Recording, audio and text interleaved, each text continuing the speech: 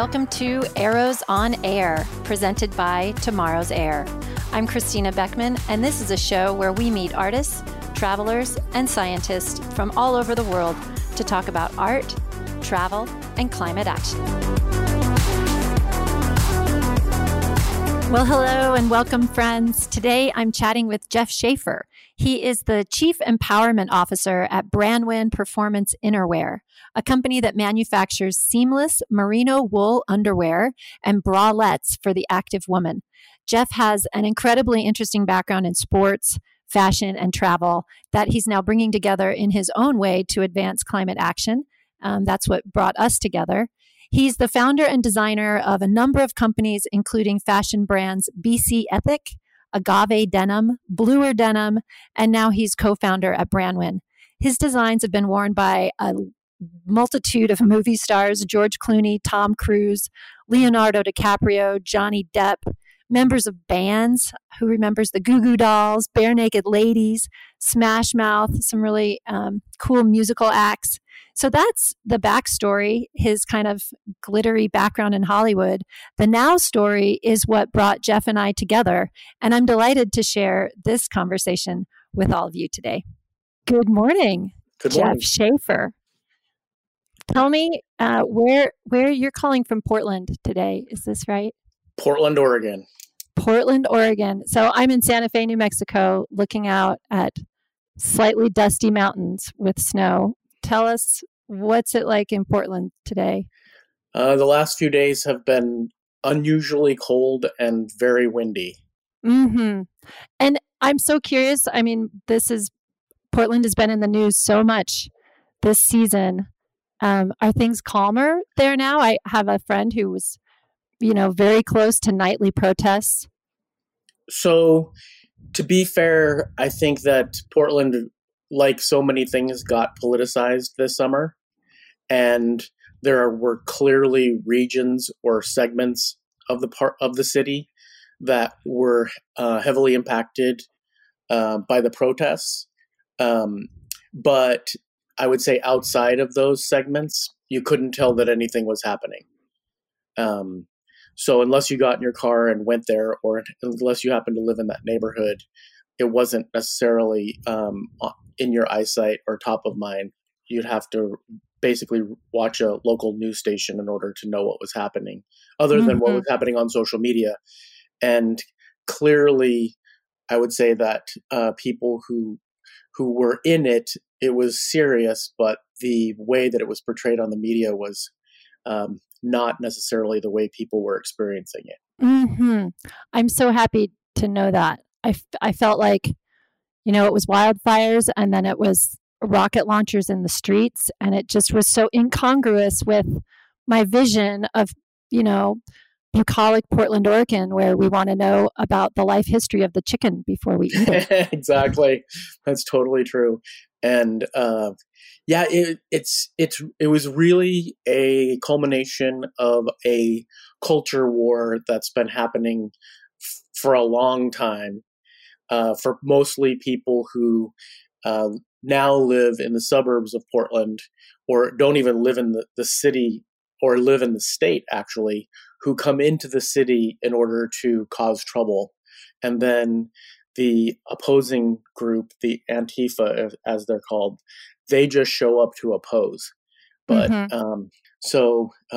almost all of the people that come into the city that were causing most of the commotion were coming in from outside of the city or outside of the state. Mm-hmm. So fascinating. Yeah. Well, so this is a show about art, travel, and taking climate action. Nice. And, when we first chatted, we were talking about Tomorrow's Air and Brandwin, your company, participating in Tomorrow's Air in some way. And I loved our first conversation because I felt like in that we touched on so many topics in a business meeting. And that's what I kind of want to explore here in this call. Like, tell us a little bit first where you grew up, because you're not a native of Portland. I feel like you've had a circuitous journey to the kind of mission-focused leader you are today? Yeah. So I grew up in California in the 70s and 80s during what I call the golden days of the action sports lifestyle. So basically, I could take a bus to Santa Monica Beach and surf. You could go to the ocean and catch fish. You could ride. There were multiple motorcycle parks, within a very close distance to downtown Los Angeles, from Indian Dunes to Saddleback Park to Ascot Park. It was a city where you could go fishing, go camping, go skiing, go hiking. Even today you can still ski at Big Bear or Arrowhead, and then surf in the Pacific Ocean the same day if you wanted to. But at that time, the drive from Los Angeles to San Diego was primarily through orange orchards, orange trees. So hence Orange County. So it was a incredible growing up period. Kids were free to hitchhike around the city, hitchhike through Topanga. It was pretty safe. And there was adventure around every corner. But then the city just grew so huge, with so many millions of people living there, that the innocence of that went away. That it was dangerous, really, to be out on the street as a kid. And for me, the distance it took to get out of the city into clean air, into recreation, was so far that I really felt claustrophobic. So I searched all around Colorado, Utah, Idaho, New Mexico, Arizona, and fell in love with Oregon in the summer of 2005. The thing that's so awesome about California is that it's basically founded in creative, in Hollywood and music and entertainment. So the atmosphere is great, but there's a lot of baggage I feel that comes with it, and then there's just way too many people there. And you were, a super sporty kid. I was reading a little bit about your deep sea fishing and baseball and motocross, but then you got into fashion. So what happened is that as a kid, I loved going to work with my dad or going to work with my uncle. I loved the enterprise. And it's kind of funny. My dad really wanted me to become a psychologist.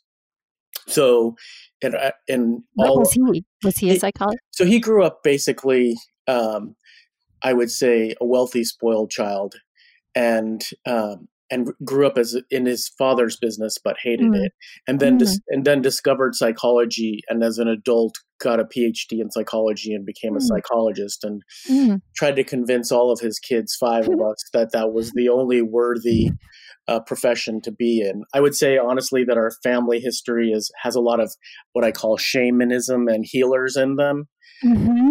So I understand how that happened, but I felt like I was too young to become a psychologist and didn't have enough real awareness. So I basically did get a degree in psychology, but I used that time to study as many things that were interesting to me as possible. And at that time, business was forbidden. It was actually not allowed.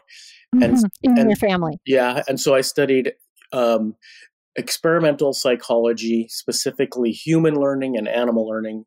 I had no interest in it. But at the same time, I took a lot of classes that were very interesting, like Shakespeare and Greek mythology, and one in particular that kind of opened my mind up, which was called Wilderness and Man. And it was basically a history of how the national park systems were developed and the whole idea of ecology and conservation and access and protection, and is really way ahead of its time, honestly. Then after I graduated, my dad wanted me to become a psychologist, and I still had no interest. So I took a Greyhound bus to Flagstaff, Arizona, and couch surfed with some friends, and started working at the Arizona Snow Bowl. He loved that. Your dad was so delighted. You took that education and you became a ski bum in Flag. Yeah. And then honestly, the roommates that I were with while I was working at the Snow Bowl were all students of at the university in business. And as I heard the stories of what they were learning and where they were going, I felt envious. So I went to the placement office at NAU, and I spoke to the woman and I said, "Hey, if I was your son and had a degree in psychology and was looking for a career path, what would you recommend I do?" And she was like, "That's simple, computer science." And I said, "Okay, so would I get a master's degree or another bachelor's degree?" And she goes, "Well, you should get a master's degree."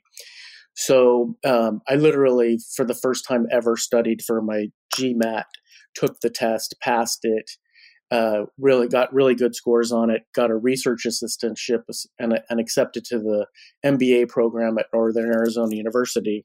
And then when I called my dad to tell him that I was no longer going to be a ski bum and that I had gotten accepted and was going to be an MBA, he cried and said that he had lost his son forever. Oh my word! It was the worst day.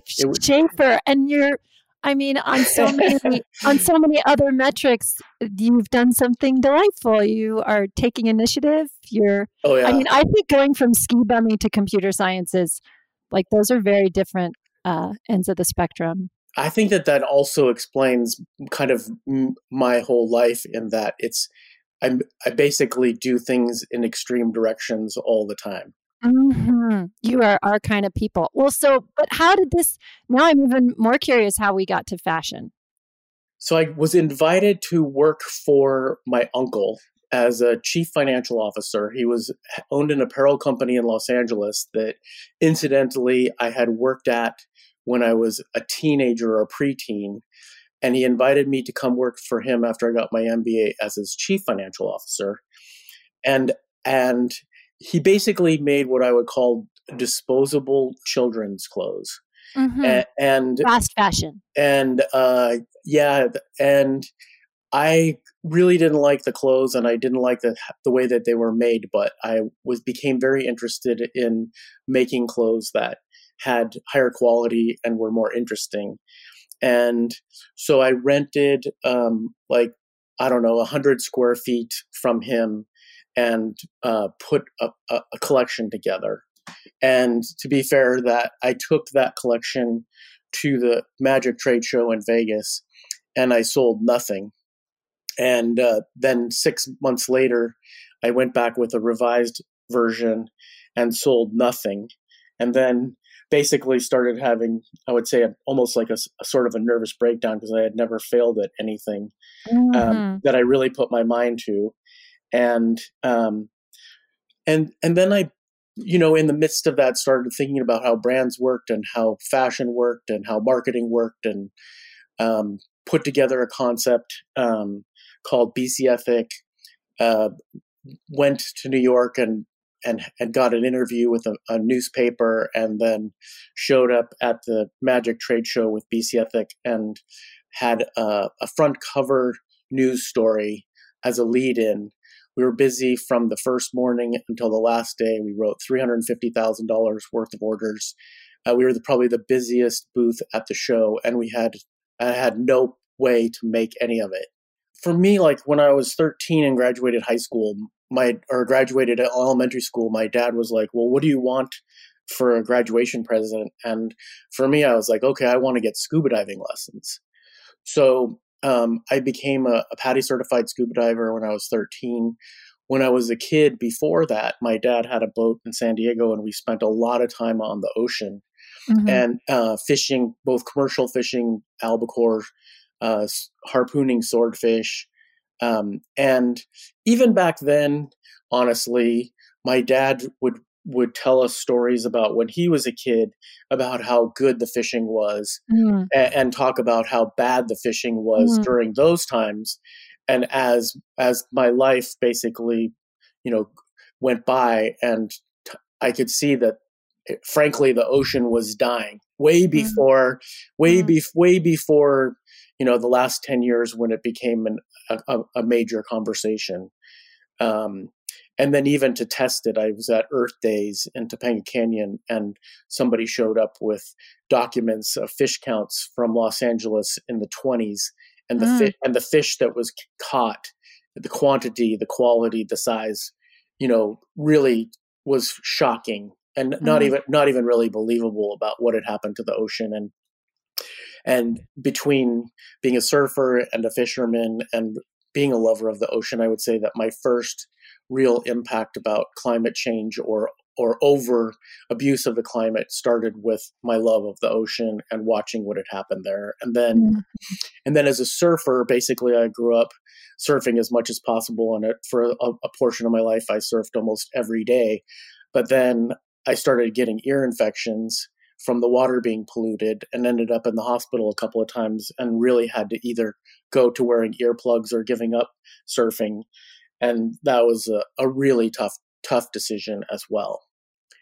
But fortunately, when I was 17, I did a Northwest Outward Bound course, which is a 23-day wilderness training, mountaineering, and survival course.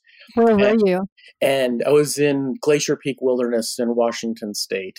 Nice. It was incredible. I mean, to look back on it today, like we were in serious danger several times. It was very trying. Like, for example, we did a 72-hour solo, with a handful of food and water and a tent or a sleeping or a pack of matches. But, that organization was really the first time that I heard leave it better than you found it.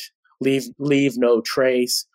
Every campground everywhere we went where there was marks of humans being there, whether it was poop or whether it was fire pits, we basically cleaned them. It was, took it as our duty. So we were, cleaning up with campsites and destroying fire circles. And that was really when the whole kind of like the wilderness as sanctuary and an appreciation of pristine was there. And that kind of set an early, I would say, marker in my head for the environment. But really when my family moved to the Pacific Northwest has been a leader in the environmental movement and really was using the word sustainability before it was a word that had any national exposure or meaning. When we moved up to Portland, every company that I dealt with, sustainability was in their value set and in their and consumers demanded the answers for what that actually meant. And it was interesting because as I tried to incorporate that into my brand Agave at the time, what was Agave? What did you make? What was the product? So Agave was made in USA, made in Los Angeles. It was basically artisan quality Japanese. You know how Japanese culture basically falls in love with things like wabi sabi or barns that are kind of vintage and they fell in love with denim after World War II, and there were small batch artisanal denim producers, and I found access to those mills and started making jeans out of that material, as well as, basically I'm a jeans and t-shirt guy. So I made, my goal was to make the best jeans that could be made in the world using Japanese denim, and then t-shirts using the highest quality cotton in the world, which is Supima cotton, which is made, also grown in California. So, so basically Agave was grown and sewn Supima cotton t-shirts and Japanese premium denim, all made in USA. Perfect for Hollywood. I love it. So you were incorporating your sustainability mind into this brand. And so two things happened that were really critical. One was editors who were jumping on the sustainability, eco-friendly bandwagon back in 2000, 13, 14, really saw that whole movement as a fashion trend, Uh-huh. not as a value proposition. Sustainability as a fashion trend. That's correct. Mm-hmm. And so, that was interesting, disheartening. There was a lot of education that was going on. But really, you know, retail in general is basically we want to give consumers what they're interested in. And at the time, if you wanted to buy organic cotton or recycled cotton or recycled polyester, it meant that the fabrics were more expensive. And so I would go to market and tell my customers that this was sustainable, that it was eco-friendly, that it was organic. And they would say, well, then why is it more money? Why is it more expensive? And then they would say things like, well, my customers don't really care about that. And it was really disheartening, to be honest. And then as I did research into how much cotton used water and how in the future water was going to be a major source of concern because of shortage, I started looking into ways of producing cotton without water and ways of washing jeans without water. And then, frankly, at some particular point between my customers telling me that the retail customers didn't care and how dirty and abusive my product was, I decided that I didn't want to be in the business anymore. At best, Mm-hmm. at best, it was clean coal, and honestly, my passion for my industry, my company, evaporated, and I put my company up for sale. Mm-hmm. This, I think what you experienced in fashion has also run through the travel industry around, would people pay more? Do they pay more if all aspects of the trip have been thought through very carefully for sustainability? And that is ongoing people. I mean, what we found with tour operators and carbon offsetting, for example, I mean, businesses that tried for years to get people to pay a little bit more to offset their trip would not. But then when the business wrapped offsetting into the trip price, then people were happy for it and accepted it. But it happens. I mean, the adventure travel category where I come from, that I think is something that we've grappled with also. People care, but um, but if they're given a choice to pay more or less, a lot of them will still pay less. So that's the same thing in apparel, and then in apparel in particular. So one thing that happened that I learned that was super disheartening as I started doing research into organic, the concept of organic cotton, for example. Hmm. I have relationships with people that are involved globally with the global cotton supply chain, and they told me that 10 times the amount of products in the marketplace are sold as organic than is actually planted annually. Huh. And I'm like, well, how does that happen? And he said, greenwashing Hmm. or blending. Mm. And I was like, this is so disheartening.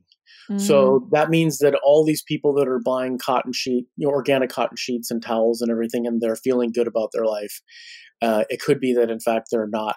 And he said, yep, that's right.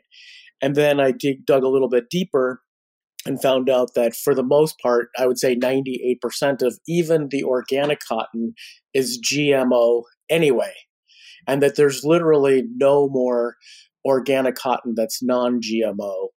And then when you realize how much cotton water uses, you're like, why would I ever be in the cotton business? Mm-hmm. So, Anything cotton.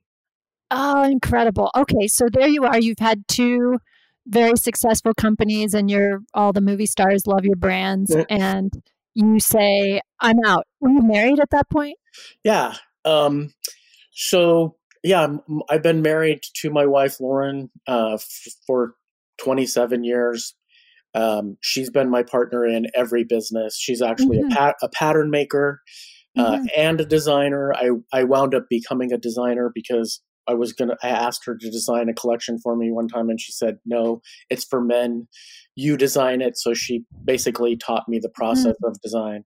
Mm. But yeah, we tried to sell the company, and then I decided to kind of take a step in 2013 towards the next level of ethical business and whatnot. So I decided to, even though it's probably unusual to do so, I launched a brand on Kickstarter. Mm-hmm. In 2013, I launched the Bluer Denim Project, and basically it was 100% made in America, grown and sewn in the USA, verifiably cotton grown in the USA, milled in the USA by Cone Mills, cut and sewn in Los Angeles, with ozone laundry processes, so no bleach and very light amount of water. And then it was sold direct to consumer. It had a buy one, give one philanthropic goal where every pair of jeans that we shipped, we asked you to send one pair back. And then we either gave that pair to a homeless shelter or sent them to a company in Arizona that converted it into building materials. And that's really honestly where my passion went. And so I started focusing heavily on this company called Bluer Denim. Bluer Denim came from a phrase from Asian, in this case, Japanese culture that's called bluer than indigo. Mm-hmm. And bluer than indigo is a term that basically means when the student surpasses the master. Mm-hmm. So it's like when the karate student all of a sudden, or however long he works, becomes such a good martial artist that he can beat the sensei. And so to me, this was a metaphor for really the way the world is right now, because the older generation and the establishment is like, there's no way to fix this, or climate change isn't real, or it's a hoax. And that the next generation is like, what the hell are you talking about? It's real. And you gave us this problem. And so we're not even going to have that conversation. We're not going to have that. Now we're into solutions. So to me, it's really unfortunately, we've passed on this problem to the next generation and said, we don't know how to fix this. You guys fix this. So I fell in love with that concept, and then honestly was going to try to express it through Bluer Denim when the last remaining mill in the United States, Cone Denim, was closed overnight by the hedge fund that had owned it, and that day basically I was done with apparel in my mind and with denim forever.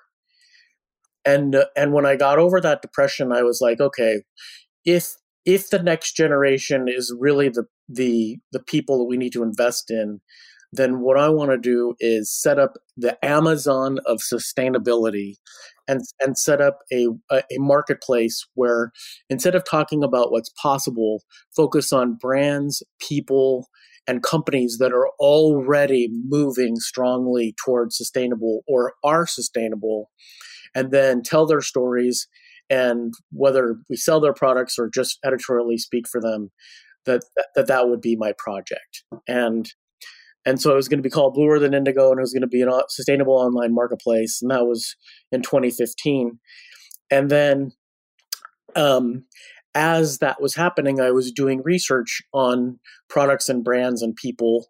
And two things happened simultaneously. One was I realized that this endeavor of creating this online sustainable marketplace was too big financially and too difficult editorially for me to handle as an entrepreneur.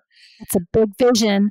But I did find a company at a flea market in Portland where my wife and I traveled, and we met a girl who was selling merino wool underwear that she and her husband had sourced and she had developed with her mom. And me being an outdoor guy and loving merino wool was like, wow. And then in looking at the product, it was made seamless, which is super high technology, cutting edge Italian mechanical engineering that doesn't involve a lot of waste with cutting and sewing garments, and fits incredibly well. And so I was like, hey, Lauren, you know, what do you think about merino wool underwear? And this is incredible. It's seamless. And she was like, yeah, right, Jeff. I think in theory it's a great idea, but the idea of wearing wool on my private parts doesn't sound great. I go, well, let's just try a pair. And the woman her name was Shauna, and she's just a classic Central Coast California, I would say tomboy, mom, surfer girl. Anyway, she was charming. So after about a month of wearing the underwear, I'm like, Lauren, what do you think about them? And she said, well, I don't really wear thongs, so maybe you could get me a bikini. So I ordered a bikini from her. I got her them about a month later. She's like, these are really great underwear. Why don't you see what other colors they have? So I reached out to Shauna and I said, would you be interested in having me help you kind of take your brand into the outdoor space, where I think there would be a better acknowledgement of the aspects of merino wool. And because you had all this brand expertise from all your past, she must have been delighted. Did she comprehend how cool it was that you sort of floated into her world with? She did, and so frankly, at some particular point when I had called and Lauren said, okay, that's it. This is the best product I've ever worn. I'm throwing away every pair of underwear and bra I have, and all I want to wear is this product. She called me back and he sent me an email and she said, weren't you the guy who I met with you and your wife? And I'm like, yeah. And she goes, I want you to adopt my company. I want you to take over this project because I have a son who's a year. I'm having another boy in 3 months. I'm going to have another boy after that. And I'm tired. And I really just want to be a mom. And I don't want to be multitasking. And I want to be completely present. And I know you understand what I was trying to do. And I would like for you to take it over. So I was just beside myself because in researching where the wool came from, it came from this company called Sudwool, which was German, and they grow from a farm in New Zealand that has traceability and has all these certifications for how the wool and the animals are treated, and they're not only eco-friendly but organic. And at that point, I realized, okay, well, here's the real issue then, Jeff. Besides rebranding it, is you need to surround yourself with women to take this project over. So at that point, my brain went crazy. Like I became obsessed because here was a product that should have been basically a mainstay in women's activewear because of the antimicrobial and moisture and all of the way that it fits on your body. And yet 99.9% of women who you might ask about it would be like, you're nuts. You're crazy. Wool underwear? Never. Does your wife know that you're investing in this company? And so at some particular point, with everybody that I knew that had the product loving it, and then all the people who didn't know saying you're nuts, I realized that it was really kind of like the way that people have their preconceived notion about that scratchy grandma sweater created this opportunity. But to be fair, also, there's another problem in that the activewear and the outdoor industry is dominated by polyester. And it used to be a lot of cotton, but polyester, which is petroleum based, really took over the industry when they rebranded it as microfiber, or when they basically rebranded it with all these trademarks that basically make it seem like it's super high tech and good for you in its moisture management and heat management and all of these treatments. But at the end of the day, it's petroleum based. At the end of the day, it's fossil fuel. And in the best case scenario, it gets recycled and upcycled and gets used again. In worst case scenario, it ends up in landfill. And it's become clear to me that the sooner that we can end the use of petroleum products, the better. And But somehow, especially because petroleum-based products are cheaper, it has become the dominant material in the outdoor industry and in the active industry. Mm-hmm. And although it does work well for wicking, my experience with wearing any polyester-based products, they smell. Mm-hmm. So it's been a big marketing con job, to be honest with you. Mm-hmm. And so I really saw this as a tremendous opportunity to improve women's lives. Jeff, there's something else I want to break in. We had also a conversation about Project Drawdown and the inspiration you got from that and sort of your recognition around the role of women's leadership and women's empowerment. Can you bring that into the conversation here too? Yeah, well, I had a hero mom. Whenever I designed clothes in my mind, it was always to impress my mom. It was always from a quality standpoint. She was a tremendous, tremendous person, and super smart. And so I always had this natural affinity. In fact, I actually like women way more than men. Mm-hmm. And I mean, not sexually, but just in terms of how they communicate and how they relate emotionally and how they solve problems and whatnot. But part of what happened was, as I was dealing with my own business and sustainability, and then hearing from the marketplace that they didn't care about sustainability, and then all of a sudden, all this climate denial thing, I started to think that there was no hope. That basically we were on a trajectory that was possible to be turned around, with the likelihood of getting the whole world on the same page, and then make that swap from not sustainable to sustainable, or from carbon, disaster to carbon sequestration. I just didn't think it would be possible for it to happen. And I was really depressed about it. And then in thinking about it more, I was like, how did this happen? And then I've been looking at it and why people have such an object to the whole concept of getting rid of it is because basically what we live in today in the industrialized world is the result of the Industrial Revolution, which couldn't have happened without basically coal and fuel. And so basically the whole world is wired for the banks, the lawyers, business and everything, transportation. So basically there has to be a whole kind of realignment, and nobody says, okay, don't pay me a dividend.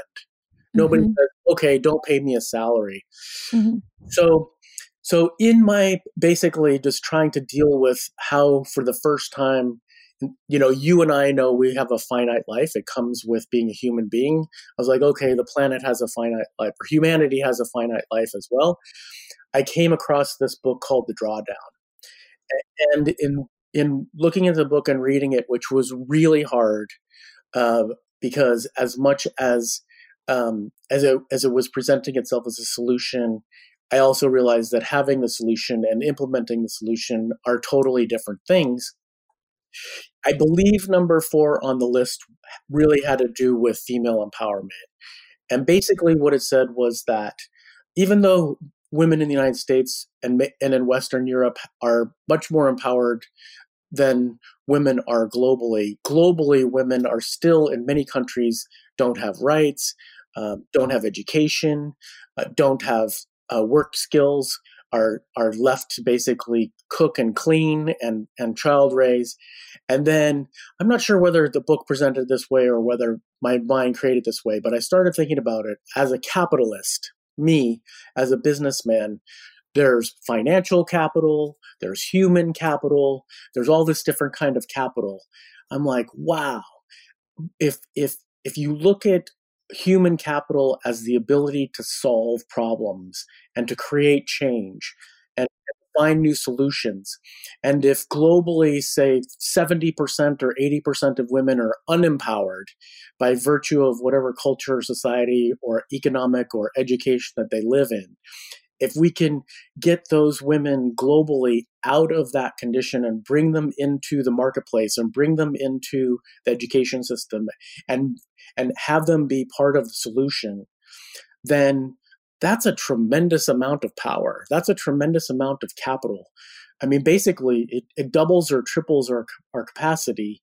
And then if you know how women think, in terms of like beating down the problem or redesigning the problem or growing new solutions or being creative or having empathy, to me, the solution for climate change is the empowerment of women.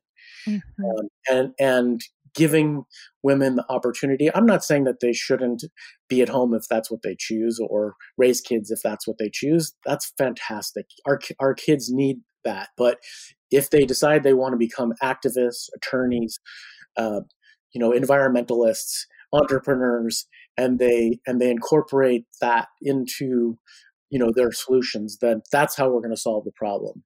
So to me, really, female empowerment is how to save the world.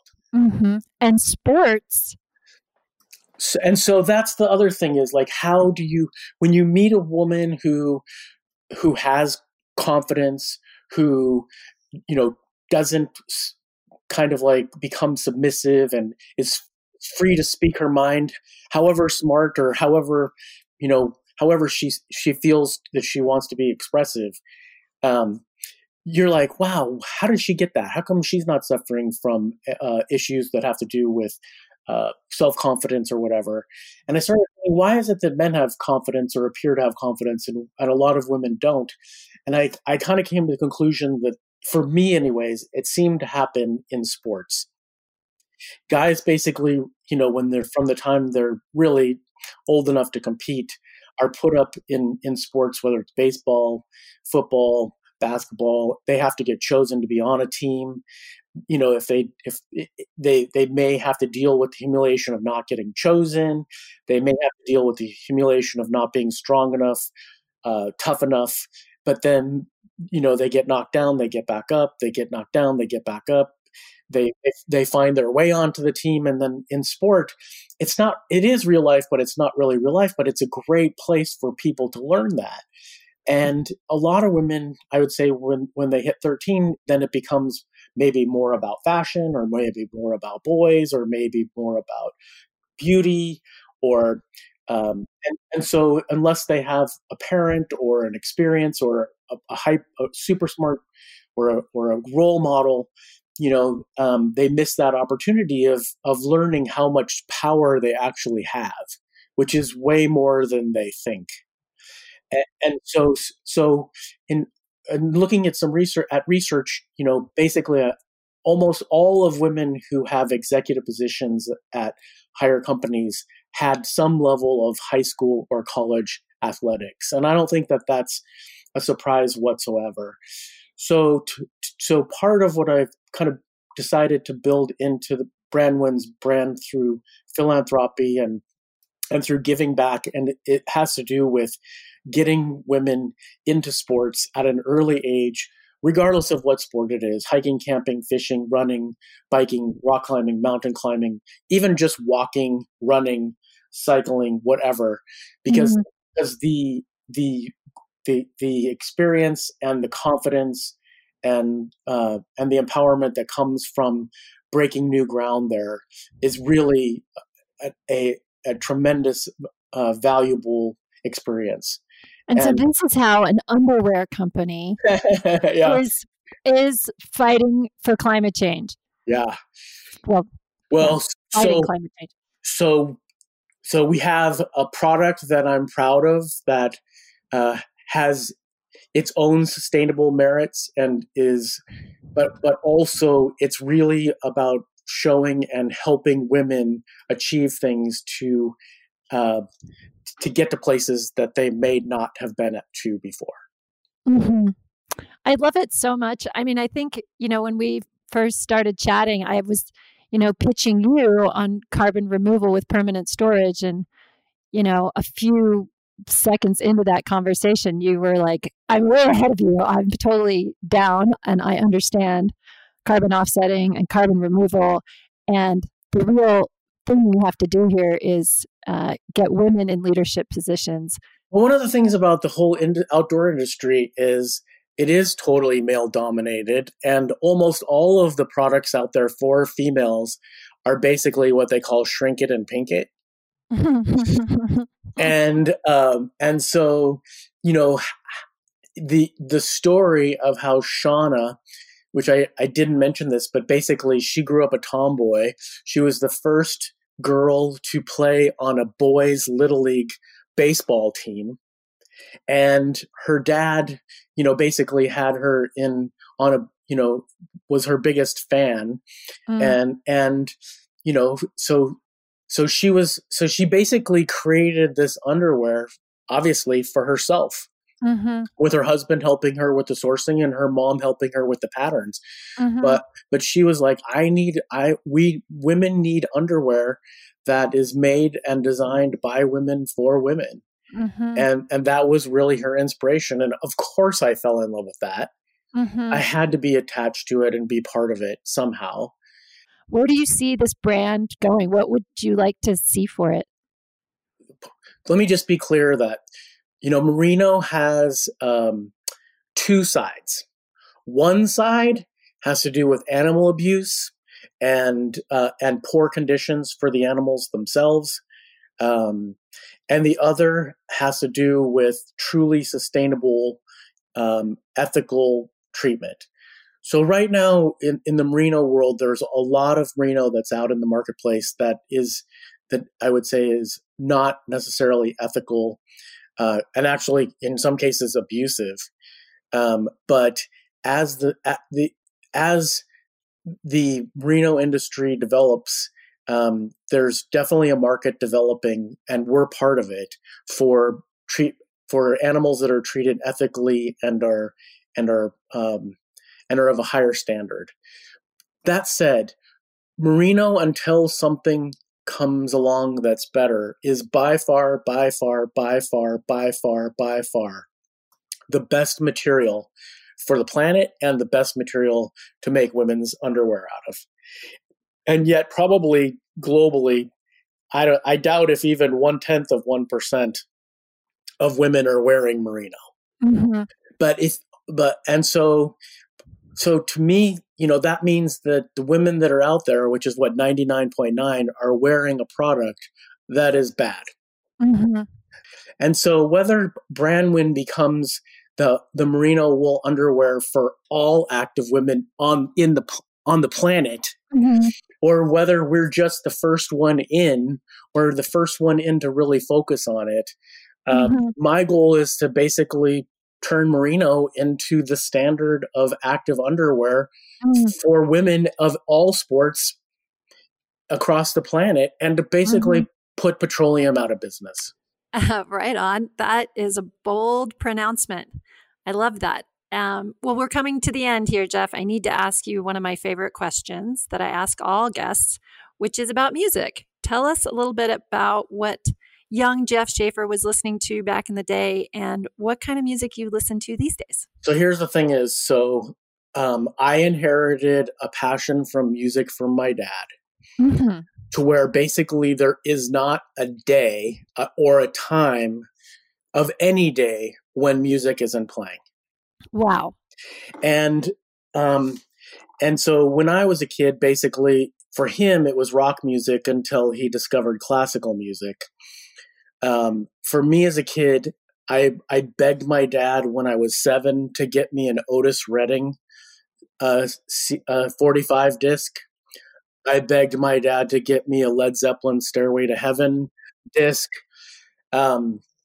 I would say that through the 80s, I was really into new wave and punk rock. And I would say that, and I don't know if this is good or bad, the one thing about music, though, that I found is that everybody thinks their music is the best.